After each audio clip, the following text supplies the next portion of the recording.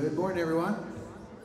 Welcome to La Jolla Community Church. So glad you're here. My name is Dominic. This is Whitley. This is Bob. We're excited to lead you in worship through song. If you're able, would you stand with us as we begin our time? Thanks for being here with us this morning.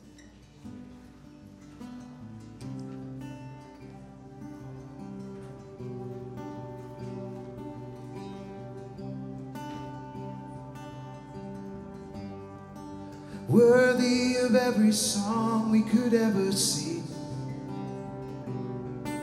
worthy of all the praise we could ever bring. You're worthy of every breath we could ever breathe. We live for you. We'll sing Jesus. Jesus, the name above every other name. Jesus, the only one who could ever save. You're worthy of every breath we could ever breathe. We live for you. Oh, we live for you. Sing holy, there is no one like you. There is none beside you. Open up my eyes in wonder. Show me who you are and fill me with your heart and lead me in your love to those around me.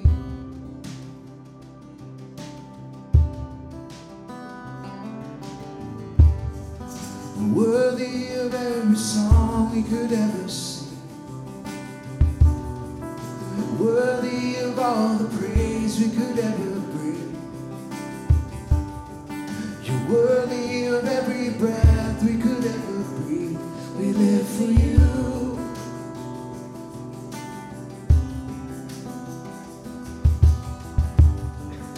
Jesus, the name above every other name. Jesus, the only one who could ever save. You're worthy of every breath we could ever breathe. We live for you. Oh, we live for you. Sing holy. Holy, there is no one like you. There is none beside you. Open up my eyes in wonder. Show me who you are and fill me with your heart. Lead me in your love to those around me.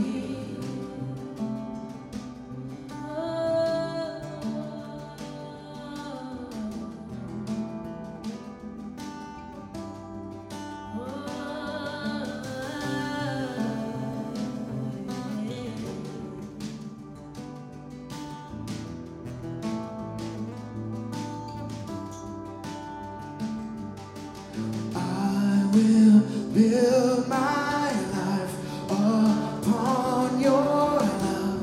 It is a firm foundation.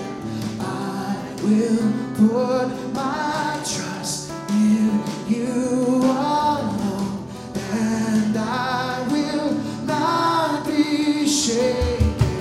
I will build my life upon your love. It is a firm foundation. I will put my trust in you alone, and I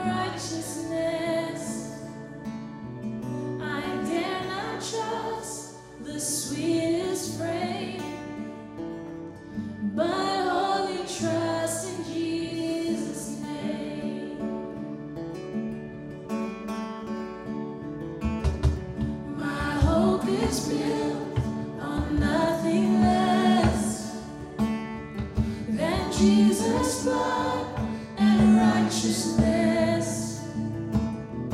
I dare not trust the sweetest frame, but only trust in Jesus' name. Christ alone, cornerstone, weak made strong in the Savior's love through the storm. He is Lord, Lord of all.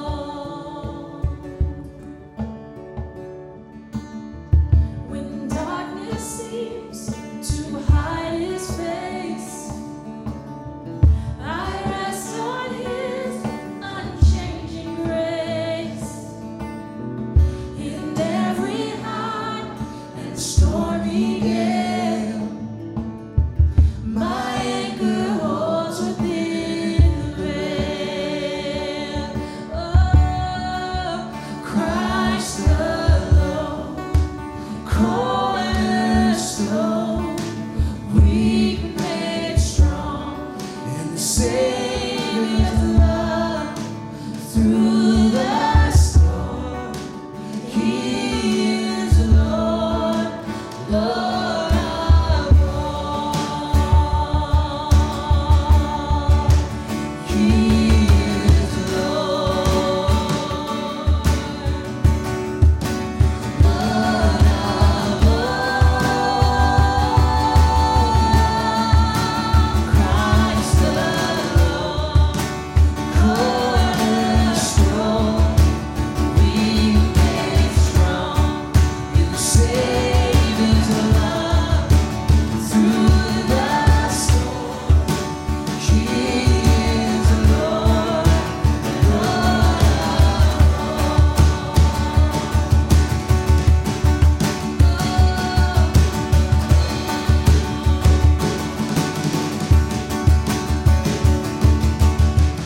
When He shall come with trumpet sound,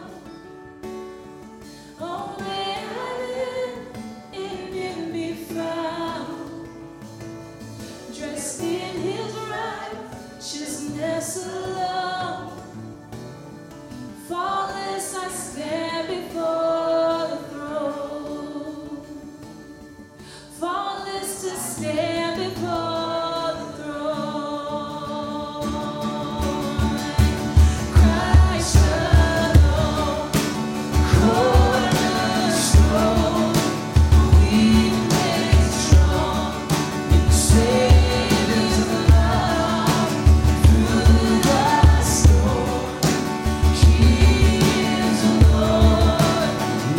Lord of Amen. What a great truth to sing this morning. And welcome to La Jolla Community Church. We're so glad you're here. Would you take a moment now, greet the community around you, and make them feel welcome?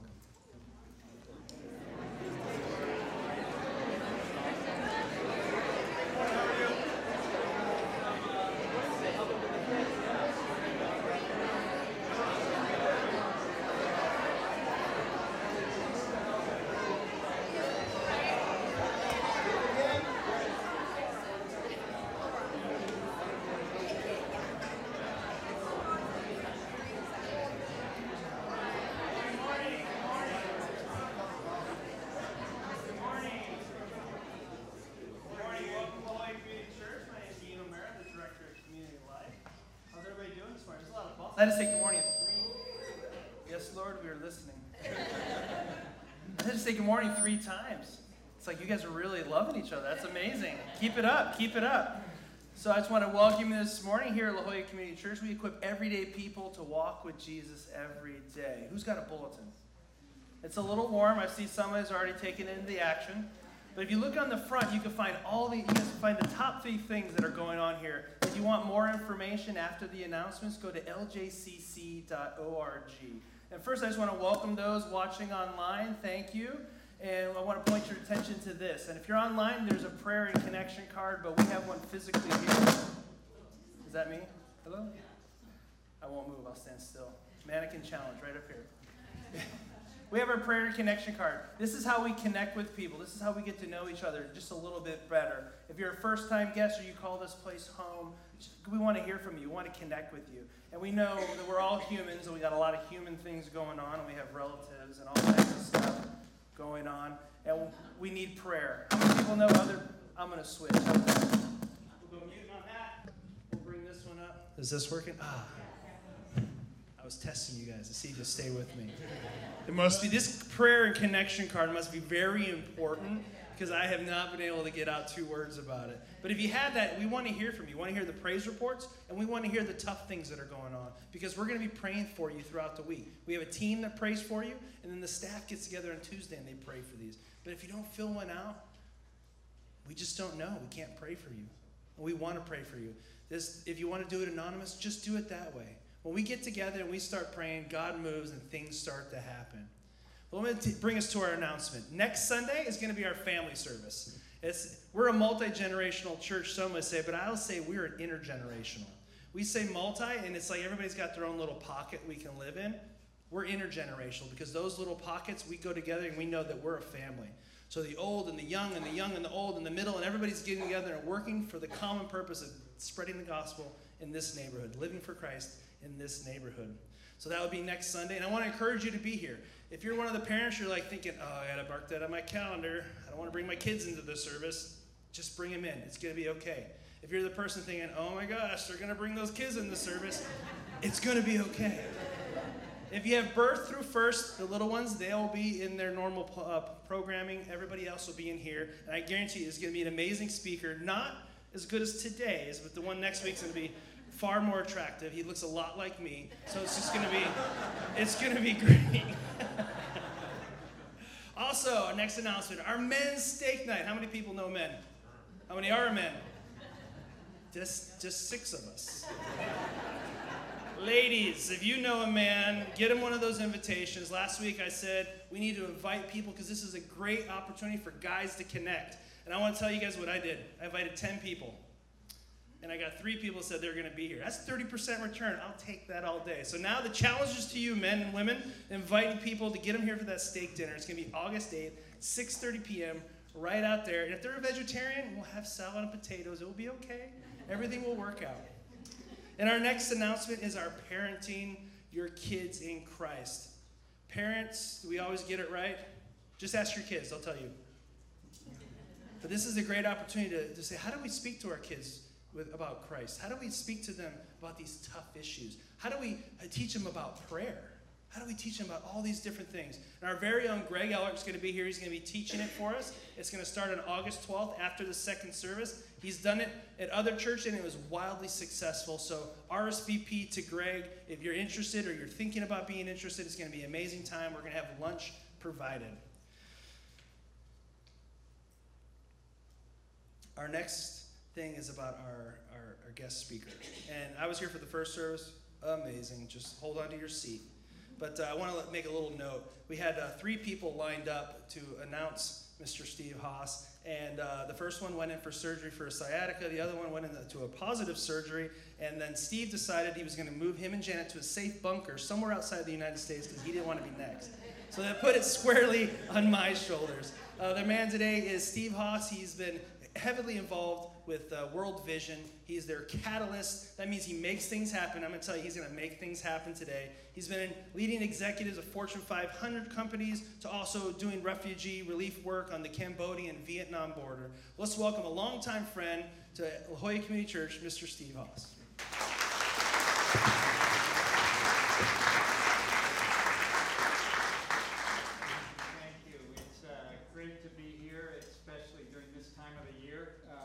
Seattle, Tacoma area, where right now it's as beautiful here as it is there, or beautiful there as it is here, and so it's just wonderful to be here. I feel like I come home when I'm here. I feel like I'm with family. Now I'm being told that this is not on. Is it on now? Is that a little bit better? Oh, I'm giving the thumbs up. This is always good. Great way to start when the guy in the back's doing this. Great stuff. Well, about a month after I was here, last time I was here with you, I got an email.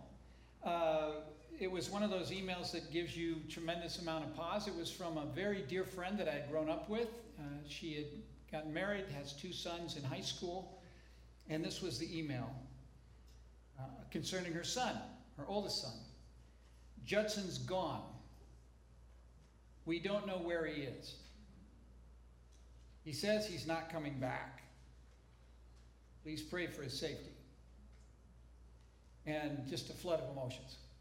If you knew Judson, you'd understand. This was a kid who was doing great academically in a private school in the Northeast. Athletically, he was doing fantastic as well. These were all the prospects for these kids. Were all up and to the right. And suddenly he just decides to tank it all and leave and doesn't want anything to do with family back home. At the same time this was going on, if you remember, historically, it was only a year ago, there was a march that was about to happen in Charlottesville. Do you remember that? And I just had all sorts of difficult feelings because I do a lot of race and ethnic work. And so just the thought that in our own country we could have such diametrically opposed groups about to confront one another was really causing me to churn. So all this is going on at the same time of this loss of this young man. And then about 3 days after that, we find out that Judson, unbeknownst to his parents, had been groomed by some older adults on the internet over the last 6 to 8 months, and he was in Charlottesville to march. Long story short, he saw the amount of weapons that were actually being holstered by the men who were going to march. Most of them were men. And he got scared. And so one of the guys who was actually organizing the event said, you should stay behind. This probably isn't a good event for you. And so while they were marching, he was getting on a bus to come back home, thoroughly disillusioned. And I just began to think, given all of the cultural, racial, ethnic, and every kind of obstacle to human interaction that currently exists, how are we as Christ followers supposed to relate? Did you ever ask yourself that question? What might the scripture teach about relational next steps given our world? The world we live in here. I'm not talking about another country. I'm talking about this country. Is there something that you and I can do that's other than disregard, hibernate, or cringe that actually makes a difference? Is there? What does scripture have to say? What should you and I do? How are we supposed to relate? Well, today you can find an entirely new genre of writing out there that's dedicated to understanding, racial and ethnic understanding, these divides and starting to heal. The one thing you will notice in my short amount of research and a lot of this wealth of material is that all of them say we got to start seeing things just a little bit differently. We got to open our eyes, that's really important.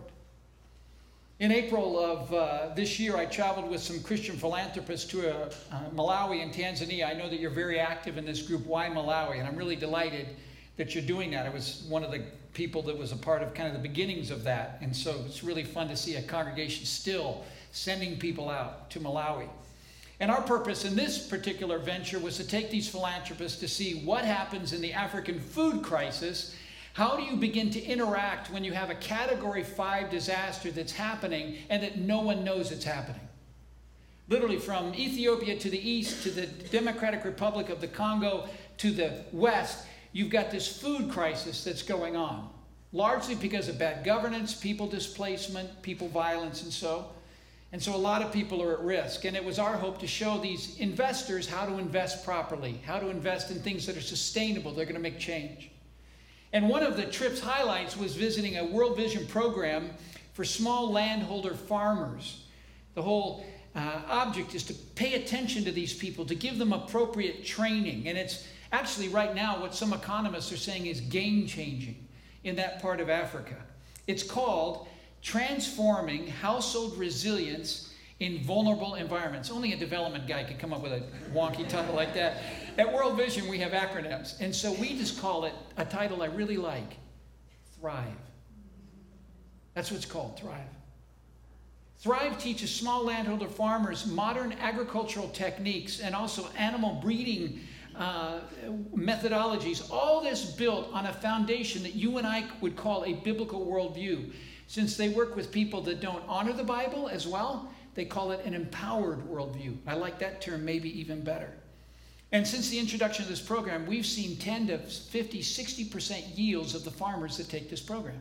And you know what happens when you're a farmer. I don't expect a lot of farmers here today. I was in Iowa recently. There are a lot of farmers in the congregation. But when I talk about farming, what farmers do is they look over the fence and see what other farmers are doing. And then they copy it. So you start Thrive, and Thrive starts developing and organizing, and it just keeps growing and growing and growing. It teaches them this empowered worldview. Well, what is that empowered worldview? What's the secret sauce here? Thrive begins with you. It says that you are not a cosmic accident. Thrive teaches that the God of the universe who has created you has a part for you to play. Every one of you, you have a part to play. Thrive proclaims that God isn't angry with you, a common misconception of many landholder farmers, that he's got a purpose for your life, that you were made in his image, and that image, as an image bearer, he's given you certain skills and certain resources that have to be put into play. So in short, Thrive says that you are God's created, marked by him, dearly loved, and by the way, get to work. You got stuff to do. Now this image of God thing, what you and I would call the Imago Dei, it's on everyone. This isn't for some elite group of religious troops. This is for everybody. This is God's unseen seal of approval. And he marks everyone with it. It's on Billy Graham. It was on Billy the Kid. It was on Nancy Reagan. It's on Nancy Pelosi. Why is that important? Because most impoverished landholder farmers don't see themselves this way. They don't. They're undergoing daily obstacles and roadblocks and failures to such an extent that no one sees themselves as special. No one sees themselves as worthy of attention. God is not remotely engaged, even though I might worship him in church. And you just survive enough hits, you begin to see that it's much easier to see yourself as cursed. You're an object of God's wrath. You aren't getting any rescue because God has divine disinterest in you. You're a distraction. You're an inconvenience. His beloved? Hardly. By the way, in the first service, I just got this incredible sense that some of you are not altogether different from small landholder farmers. And there's a chance that even as I'm speaking right now, you're saying, oh my gosh, I've been outed. Because I view God that way.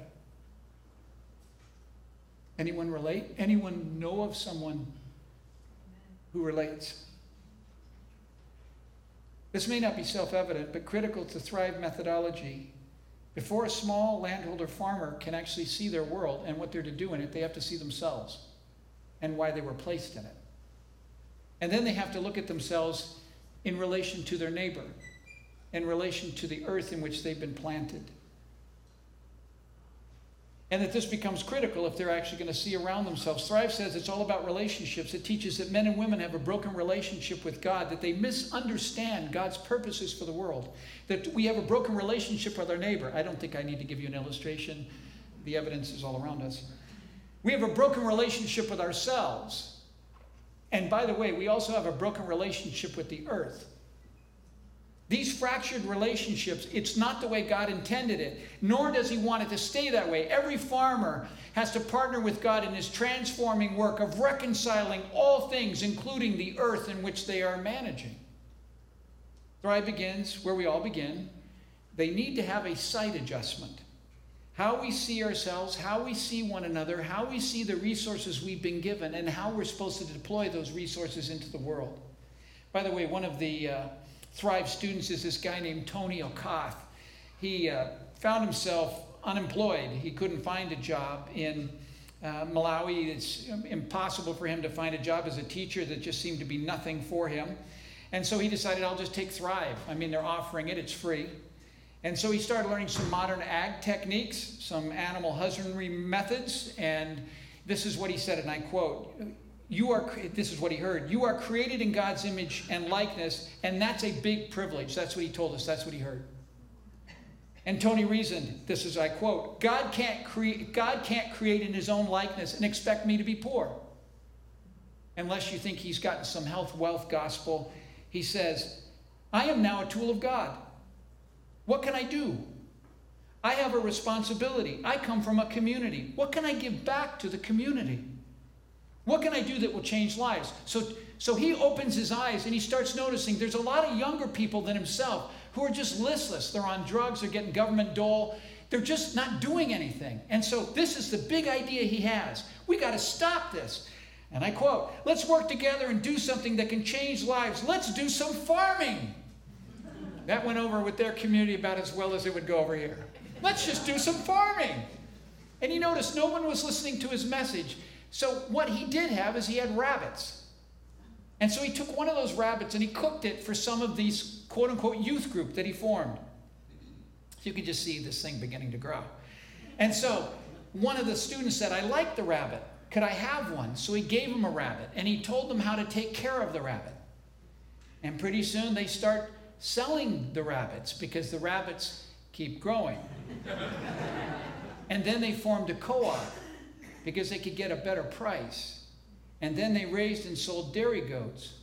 And then they created a kale farm. And then they purchased 5 acres of land. And then they signed school contracts because the schools wanted the food that they had. And he told me that they've just hired now 4 new motorcycles. Because, of course, you got to get the produce out. And the best part, Tony said, I'm a teacher. I'm a teacher. Thrive says it's all about relationships. But, of course, you know that. You know that, don't you? Gordon MacDonald says in his book, The Resilient Life, a careful study of the Bible will lead one to realize something many of us were not adequately taught when we were young, that the Bible is about relationships and that no one is a complete human being apart from the context of these relationships. It's a truly Christian perspective. But relationship with who? Who am I supposed to be in relationship with? And for Jesus, relationship was the primary message. We don't see, we miss the image of the divine. We make judgments based on appearance, someone's approach, our own insecurity. We retreat to relating to only those people that are like us. You see this all the time. You see it in the New Testament. We just don't read it as such. Luke 7:44, Jesus is in a meal with Simon the Pharisee, and a woman comes in and she breaks an alabaster jar of nard on his feet, and then she begins to bathe it with her hair, kind of mop it up with her hair. Do you remember? And she's probably a woman based on inference that probably gets most of her income at night.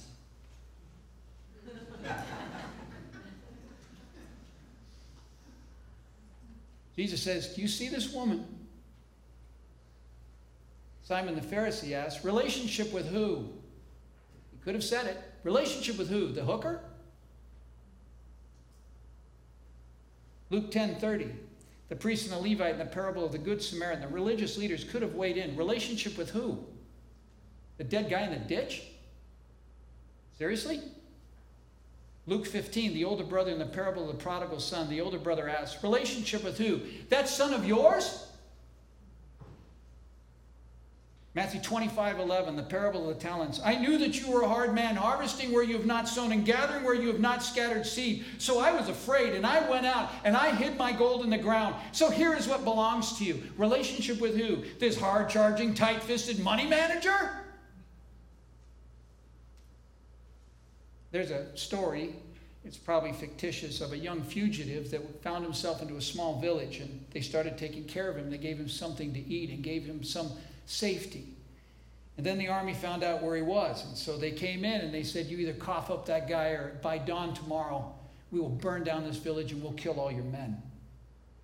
The people went to a minister and they asked him, what do we do? And torn between the giving up of this one individual or seeing their whole village destroyed, the pastor said, I'm going to go away for the night and read and pray and see what happens.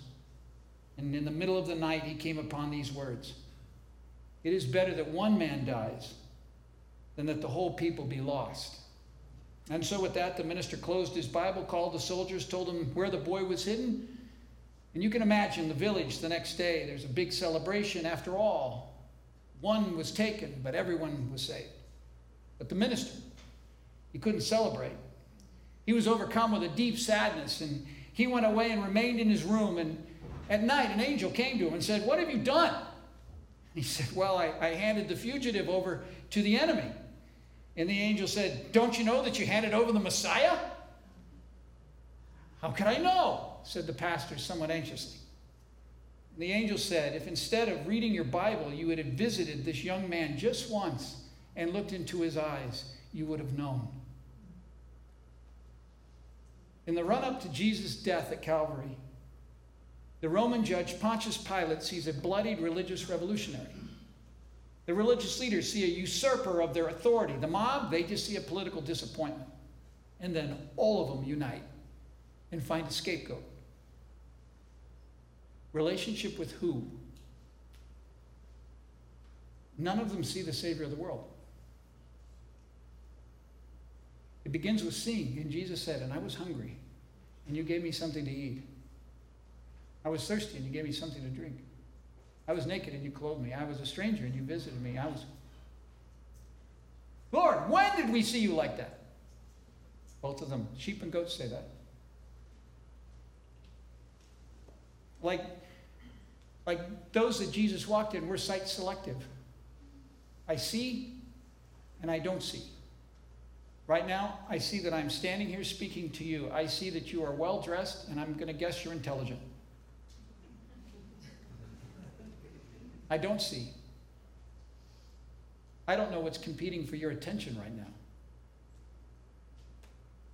I don't know that some of you are contemplating a relational break.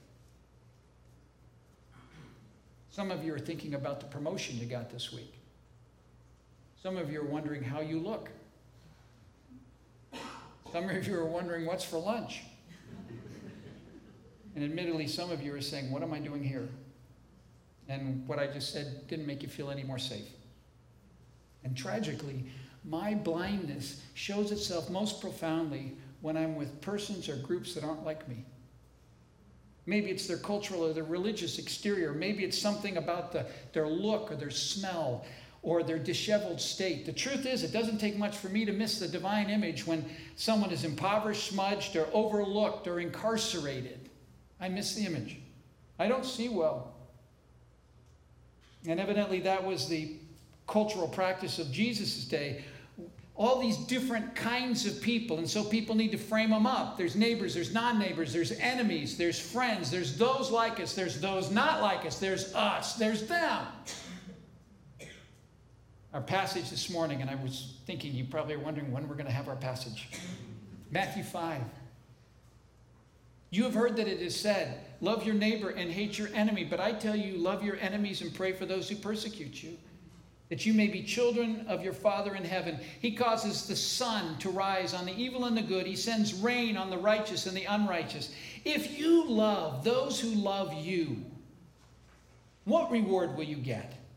Are not even the tax collectors doing that?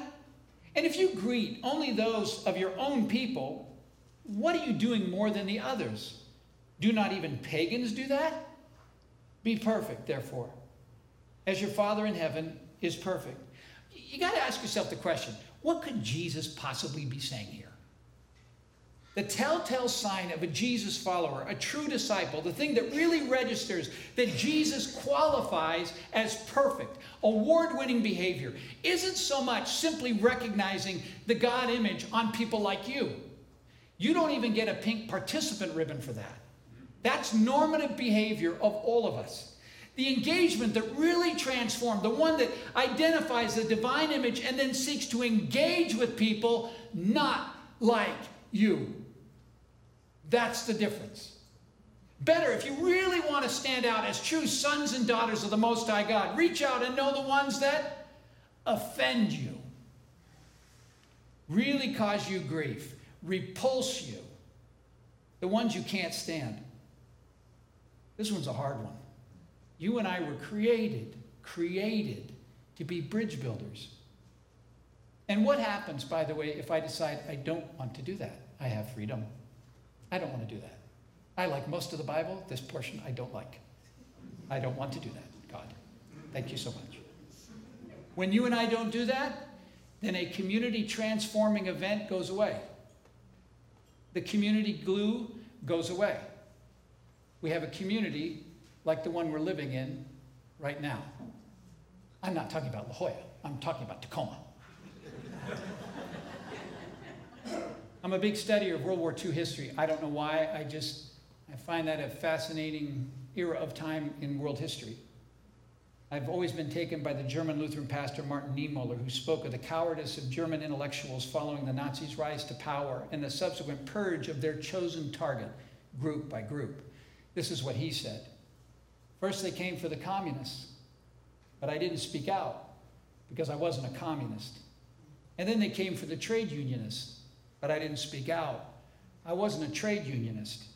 Then they came for the Jews. I didn't speak out. I wasn't a Jew. Then they came for me. And there was no one left to speak out for me. As many of you know, over the last 15 years, I've been fairly involved in ministry and work in Israel and the West Bank, both on the Israel side and that within Palestine. And the Arab Christian population is really falling. It used to be around 17 to 20%. Now it's hovering a little over 1%. And on one of those trips, I sat in with the former Palestinian Authority Prime Minister, Salim Fayyad.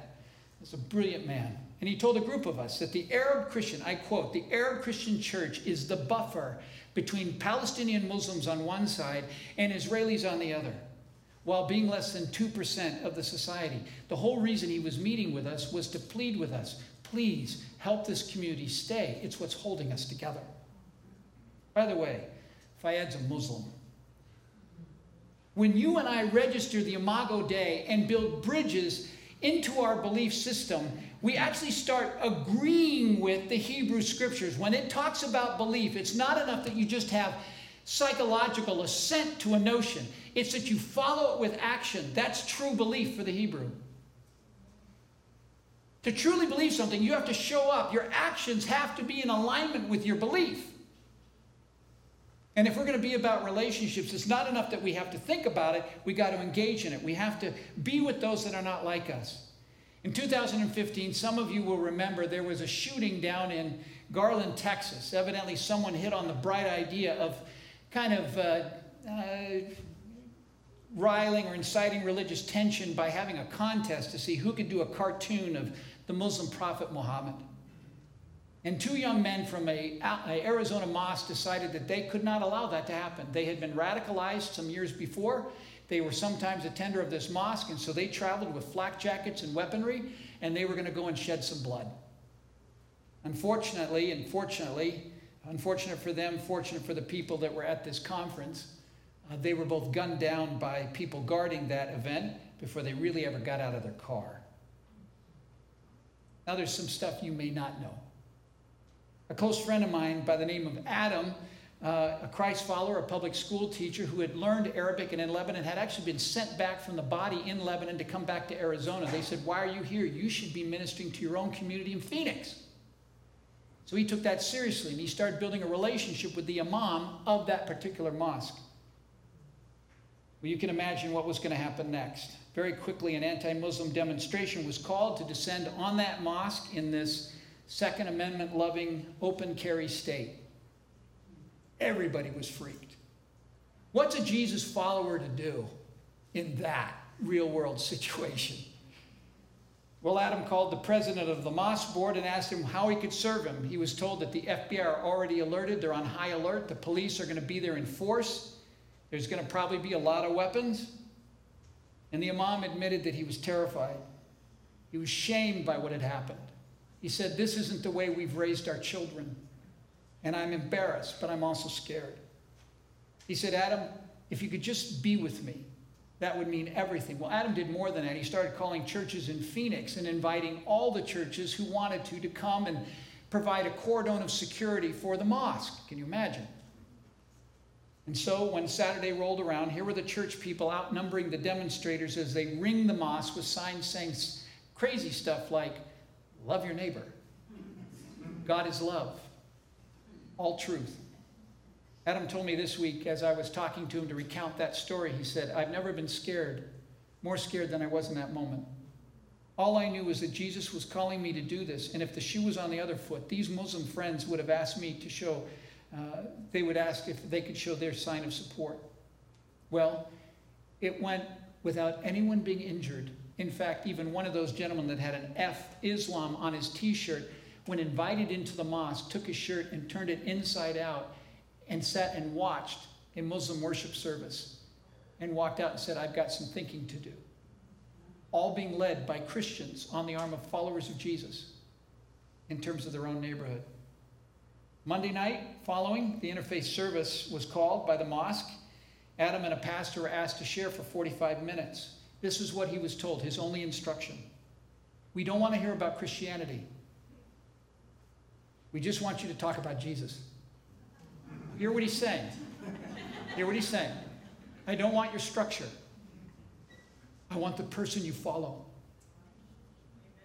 Can you do that? They did that. A Muslim dentist and friend who sat in the service said, a lot of people talk about faith, but you and your church demonstrated you lived your faith. Thank you, profoundly thank you. Ivo Patel, in a graduation address at the University of Illinois, said this year, last month, right now, more than anything, we need people who will dare build bridges. The essential structure in a diverse democracy is a bridge. Diversity work isn't principally about embracing more of the differences you like. It's engaging positively with the differences you don't like. The purpose of the bridge is to connect you with people that don't instinctively view you as your own. Such bridges don't fall from the sky. People build them. People build them. There's a plot of land outside of Bethlehem right now that's surrounded by five of these settlements that are looking to encroach. They go in on a regular basis and burn the trees of this particular Palestinian's land, who he's had since the Ottoman Empire. He's got paperwork for it. The sign going into his farm, called the Tent of Nations, is, I refuse to be an enemy. He's made a volitional choice. I will not be your enemy. I will be your friend. I may not like what you do, but I will not be forced into a game of one-upsmanship on how I can degrade you as a human being, because you have the image of God in you too. Patel adds this, for those who still want to criticize, I think the world belongs to the leader, not the critic, the builder, not the scolder. You shouldn't be a judge on the Food Network show if you've never managed a kitchen. I go back to Scripture. If we're going to be called children of our Father in heaven, we have to begin to transform our sight. We have to start seeing our job as bridge builders with people that aren't like us. And this can't be a one-off, this sacrifice that has to be involved, most notably by our time we commit, by the energy we give, by the material resources that you and I begin to give.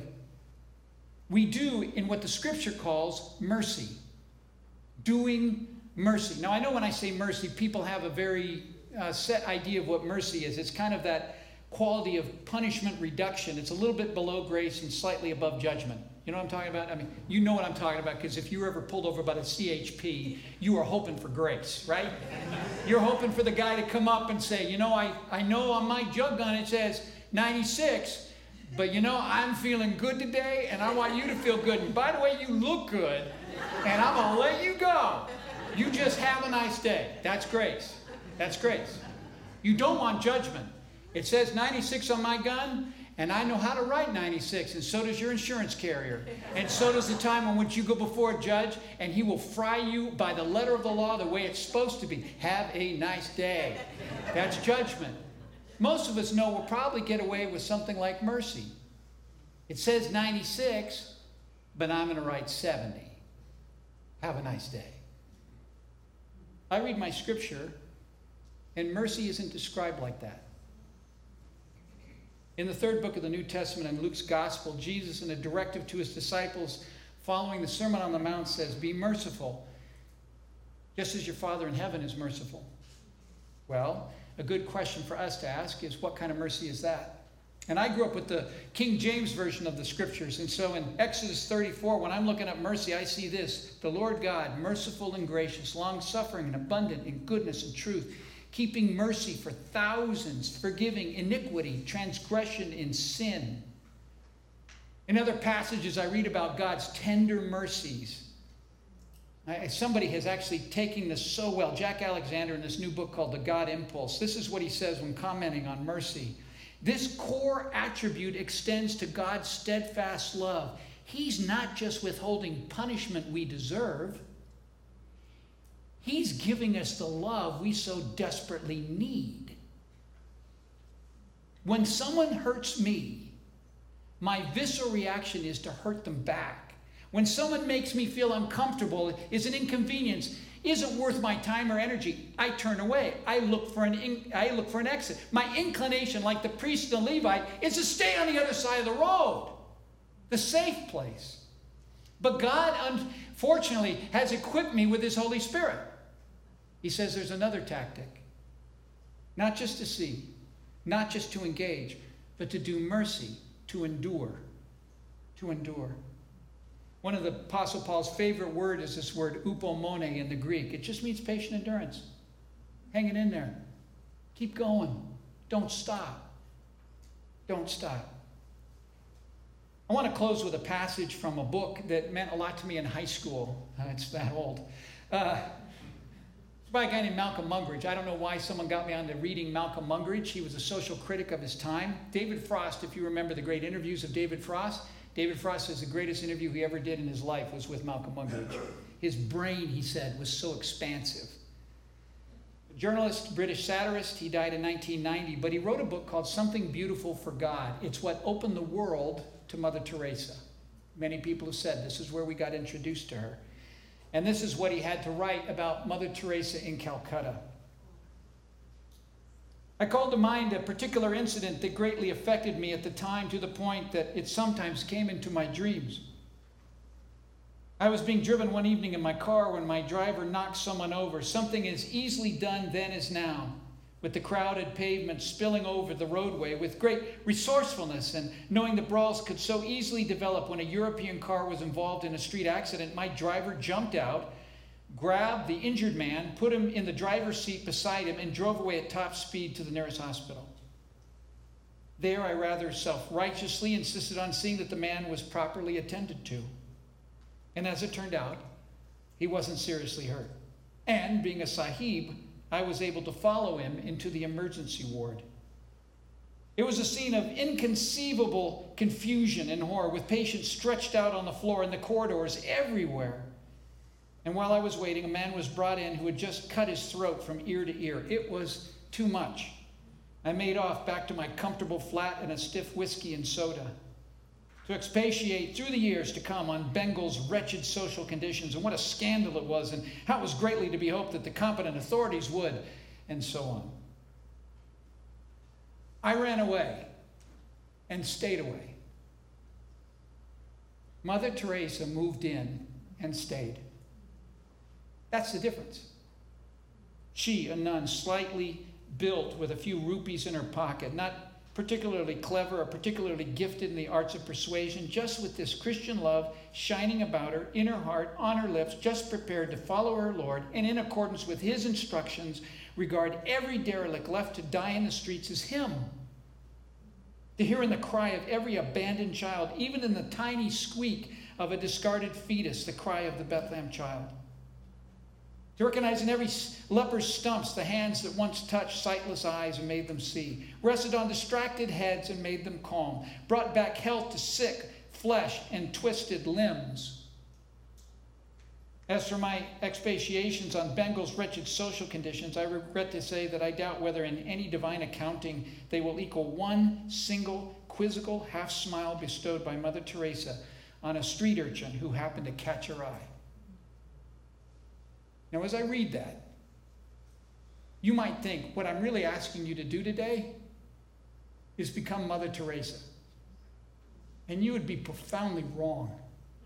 Because I don't think that's what God wants. It's certainly not what He says in His text of Scripture. When you open your eyes and begin to really see, concentrate, what are you looking at? How is the image of God being formed in the individual you're seeing? When we actually see that way, when we engage, and when we decide that we're going to stay in, hang in, it's not that we become Mother Teresa. We become profoundly you. You become you, the way God created you to be. And when you do that, you create social cohesion in your little part of the world that begins to glue the community to the very foundation itself. Standing back and castigating doesn't do anything but keep everything broken. But when we as followers of Jesus are literally listening for minute-to-minute instruction, even to the point of, as one woman said after the first service, I think he's told me to do that with my family. One of the hardest places to begin, but one of the most essential. And I engage, and then I start following this one that saw me, saw you, and became like one of us, and engaged to the point of death, sacrifice on a cross. So that now, as his follower, I can do that in Tacoma. I can do that here. I'm an ambassador without portfolio. I can go anywhere.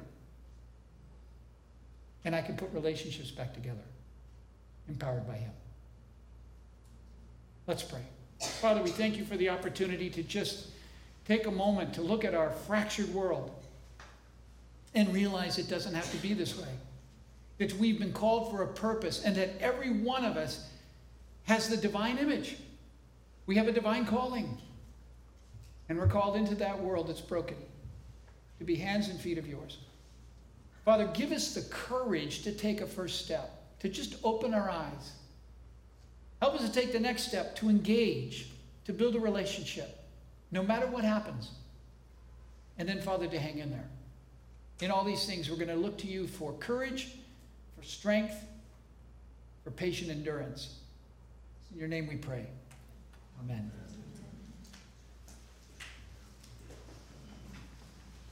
Thank you, Steve. What a powerful message. When I heard this after the first service, it struck me because I went to high school and middle school with Ibu Patel, the one that Steve had mentioned. And he's an interesting person because he's of Indian descent from India, but he's a Muslim.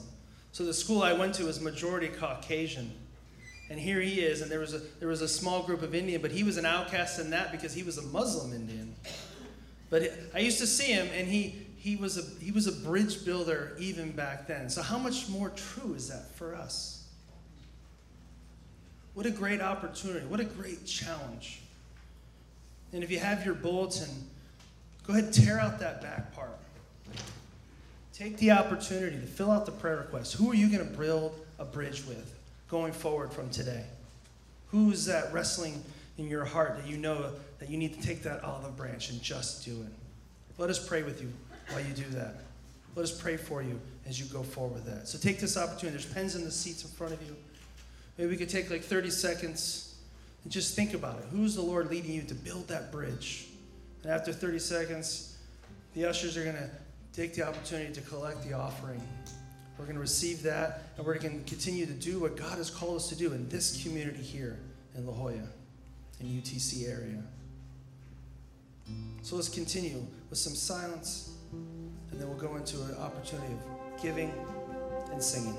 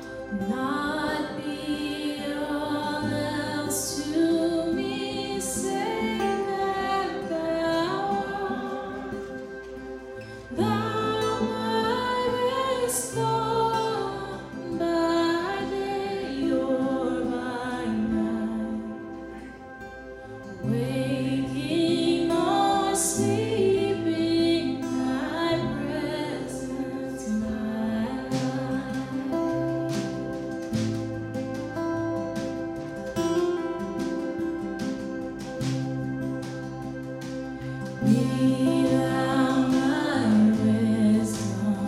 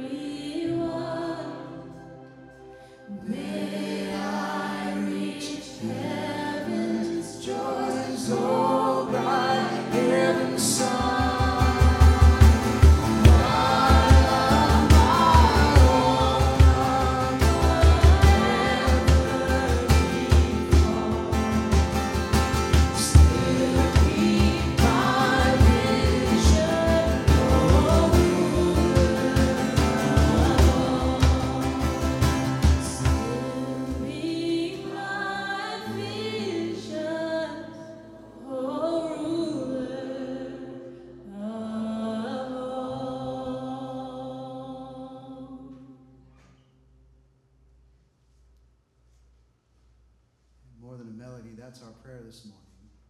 God, refix our gaze on him. That to do what was just a challenge to each of us this morning is refixing our gaze on him and not ourselves. As we see him anew and afresh in grace and mercy, forgiveness anew and afresh, we respond accordingly.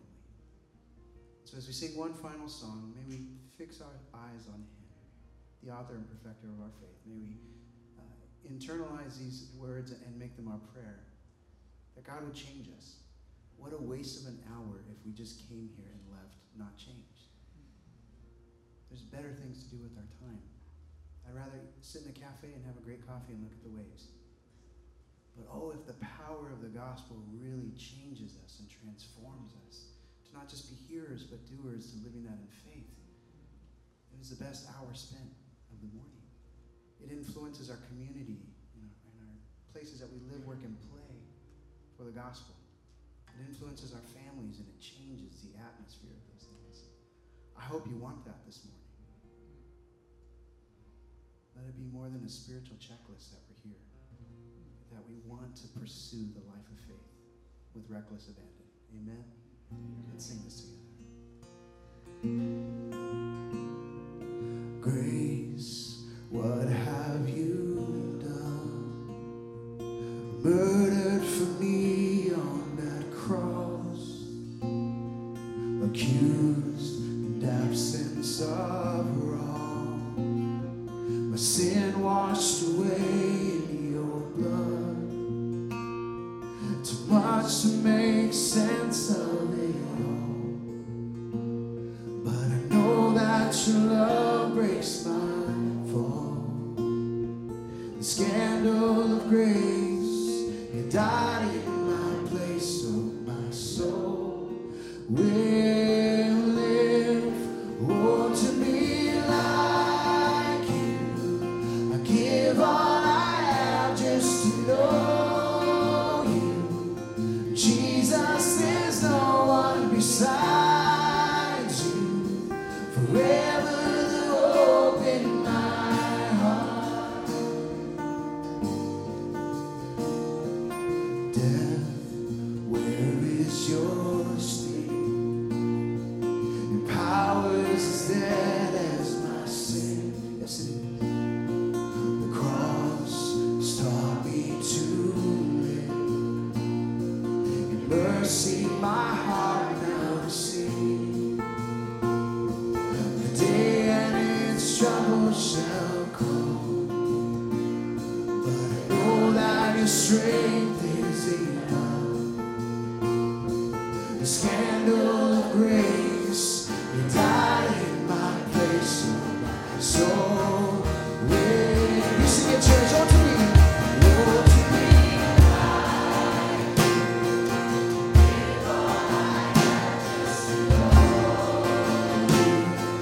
Jesus, there's no one beside you. Forever the hope in my heart. To be like you, oh, to be like you. Give all I have just to know you.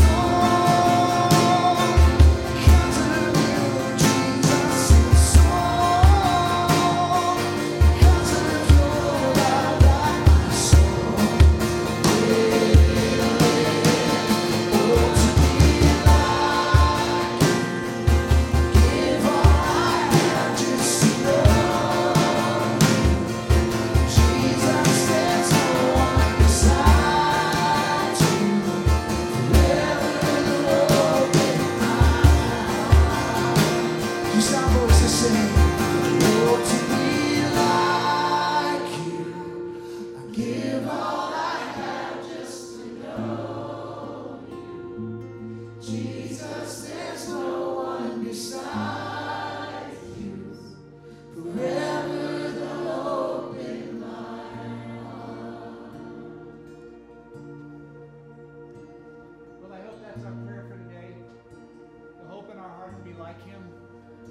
And when we're like him, our community begins to see that reflection of him in us, and our community begins to change. We become the glue, the buffer that keeps everything together, simply by following him and him into our community. If today you wanted to know more about this Thrive program that World Vision is doing, I have some color brochures we'd love to give you if that just was something on your heart. Now stand for the benediction. To him who is able to do abundantly and exceedingly more than we could ask, think, or even imagine. To him be all glory, here and forever and in the church. And may God bless you. May God go before you, because we know he goes behind us and he walks with us. In his name we pray. Amen.